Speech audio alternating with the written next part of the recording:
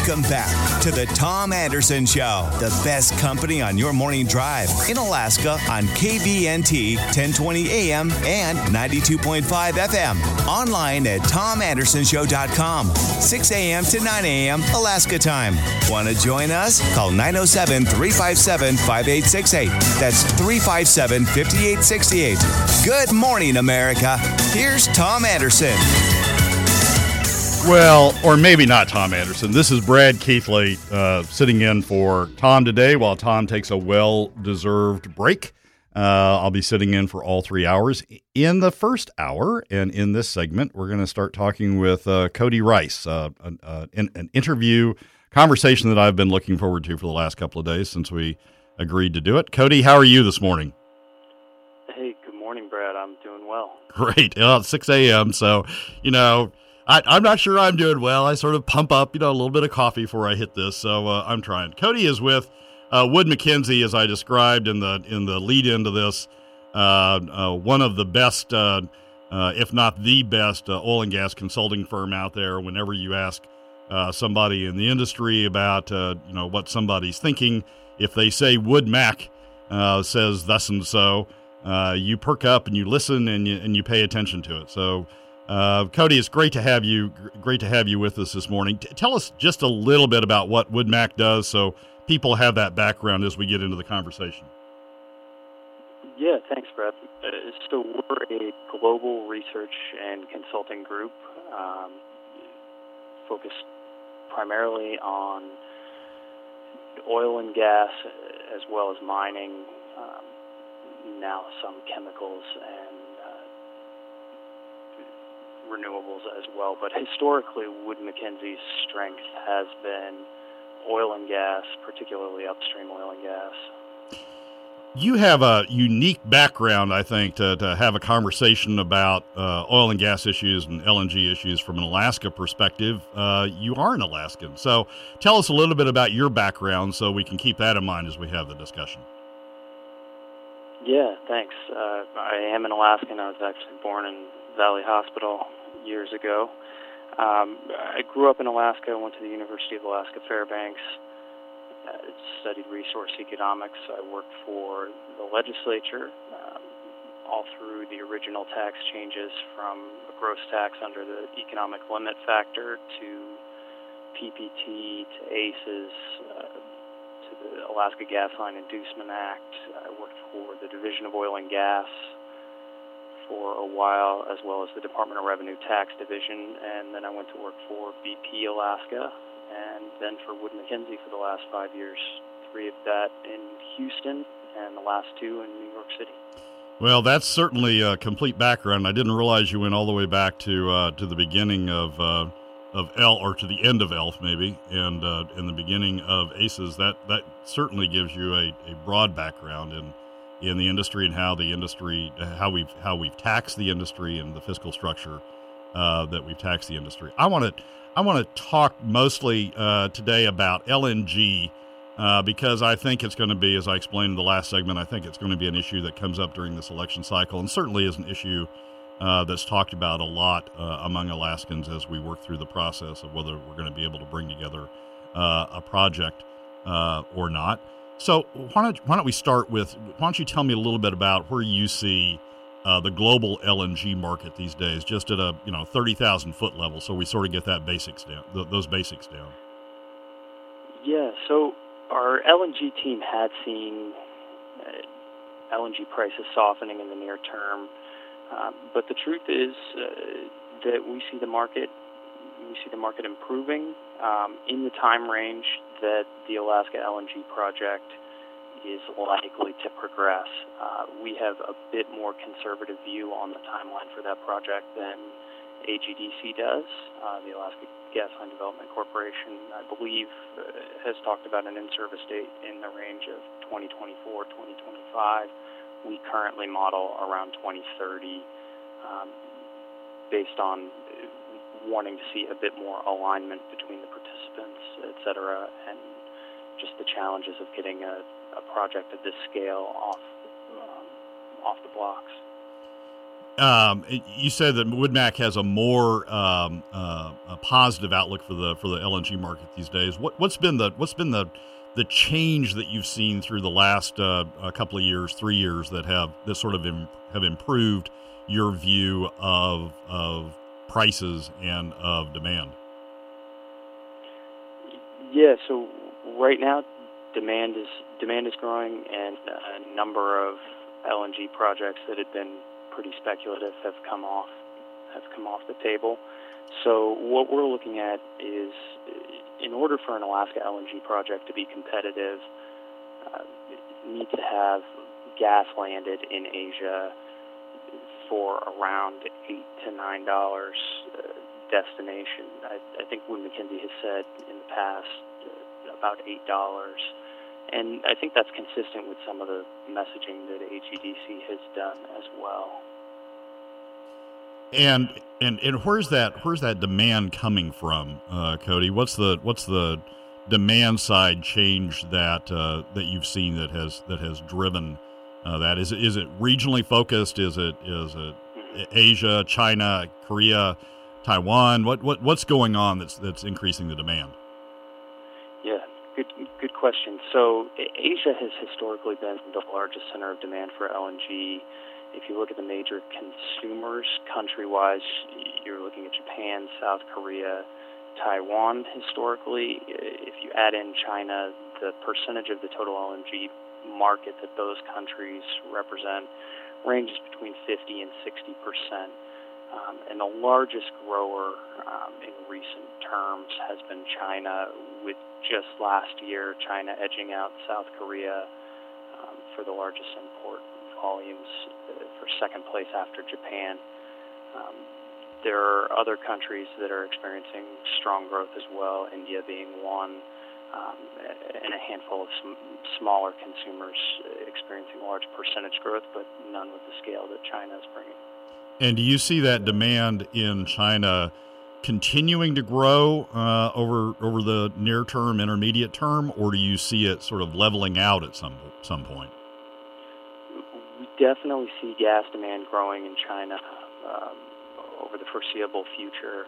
There are some piped gas opportunities for China that we believe will be coming online around 2020 that may reduce the percentage dependence on LNG in the midterm, but gas demand in China will definitely remain strong for the foreseeable future under the baseline forecast we have.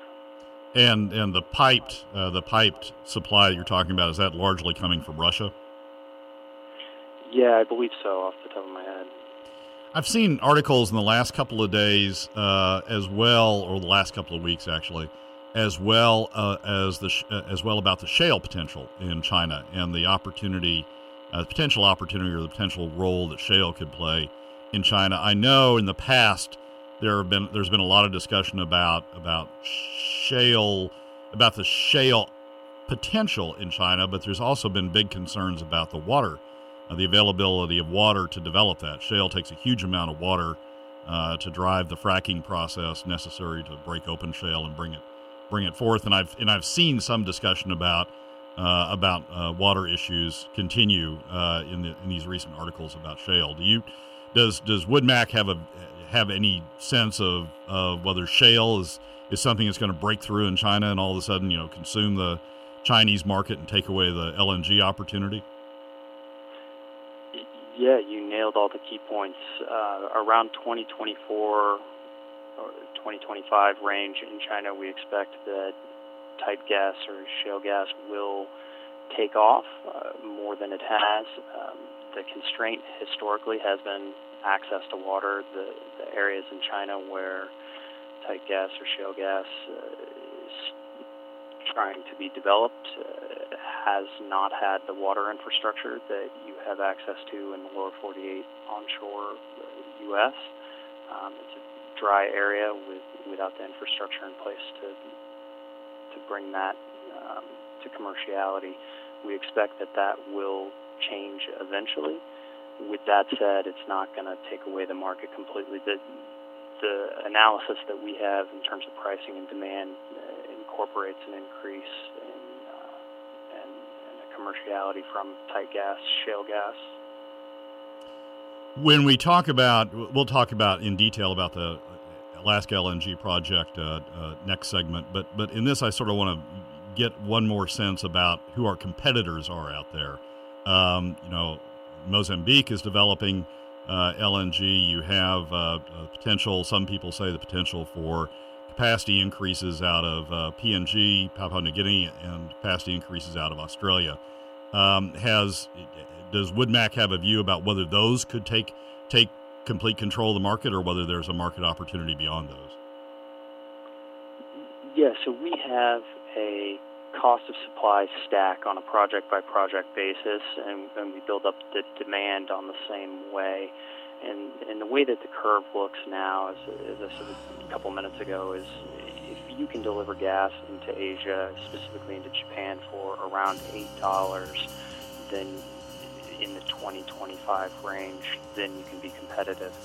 If you're delivering in the 2030 range, you may have a little more room, maybe $9 to $10. But in the near term, the competitors that we're talking about are, as you said, Mozambique, Papua New Guinea, PNG, West Coast Canada are the ones that are the most obvious geographic competitors, as well as some Gulf Coast gas exporters. Cody, we'll pick up with that when we come back. This is Brad Keithley talking to Cody Rice. I'm sitting in for Tom Anderson today. This is the Tom Anderson. We'll be back after the break. We've been talking to Cody Rice from Wood Mackenzie. Cody, for those of you who are on the last segment, know that Cody is unique in that he has a deep Alaska background. Born in Alaska, went to UAF, worked in the legislature, worked in the executive branch for the Department of Natural Resources, worked for BP, and now is an analyst with Wood Mackenzie, the finest. I'll even go out and say it, Cody, the finest oil and gas consulting firm in the world. We're talking about LNG, and in this segment, I want to dive down into Alaska LNG a little bit deeper, and I want to set it up with this from a recent piece that Tim Bradner wrote in the Anchorage Daily News. Quote, "There are still a lot of huge unknowns for the Alaska LNG project, not the least the splatter that might come from a trade war between the U.S. and China. But the fundamentals remain that China needs Alaska's gas if we can deliver it economically. That's still an unknown, and we now have a big new competitor, the big Shell-led LNG export project in British Columbia. But despite our skepticism, the Alaska LNG project is the only thing we have that could really move the needle on our economy. It's our best shot, so we should do what we can to help it along." That was Tim Bradner's perspective. Frankly, one I agree with. So, Cody, let's dig down into the Alaska LNG project and try to figure out what's going on there. We talked about the opportunities in the last segment. We talked about China being an opportunity, and we talked about there being competitors for that opportunity, both in terms of potential Chinese production, in terms of pipe supply, as well as other LNG projects out there in the world.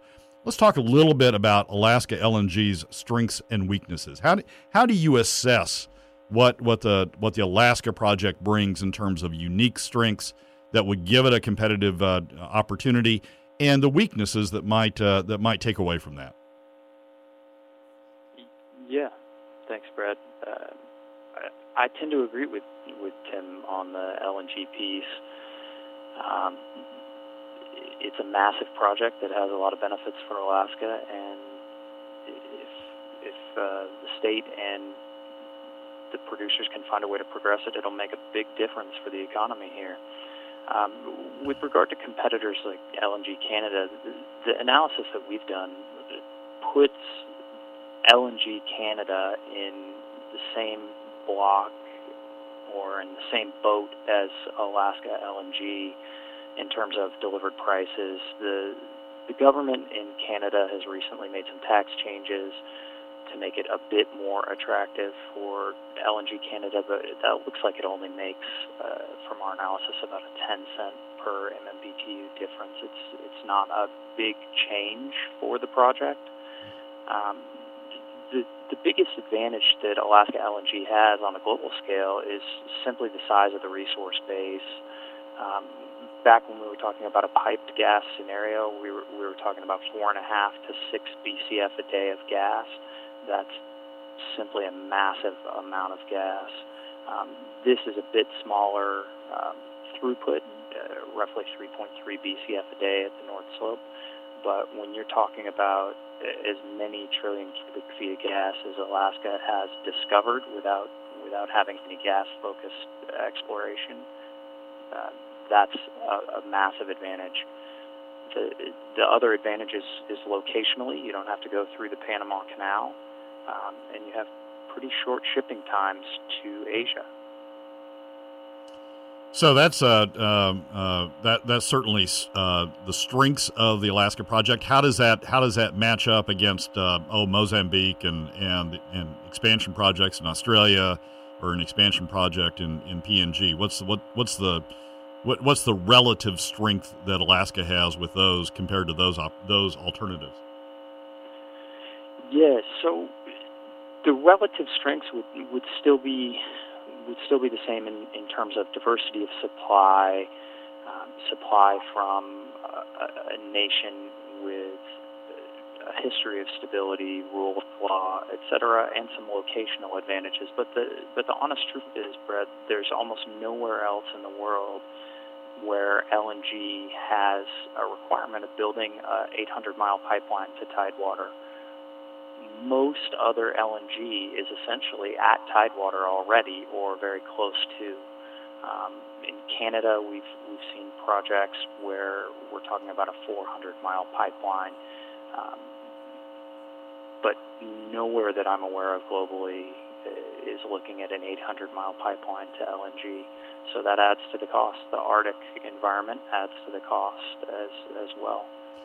You said in the last segment, and I was intrigued by it. You said that WoodMac is looking at Alaska being a player, Alaska LNG being a player, but perhaps on a different timeline than what AGDC is looking at. You said that AGDC is focusing on 2024, which we hear a lot about in the state, but that WoodMac's looking more at the 2030 timeframe. What's driving that difference?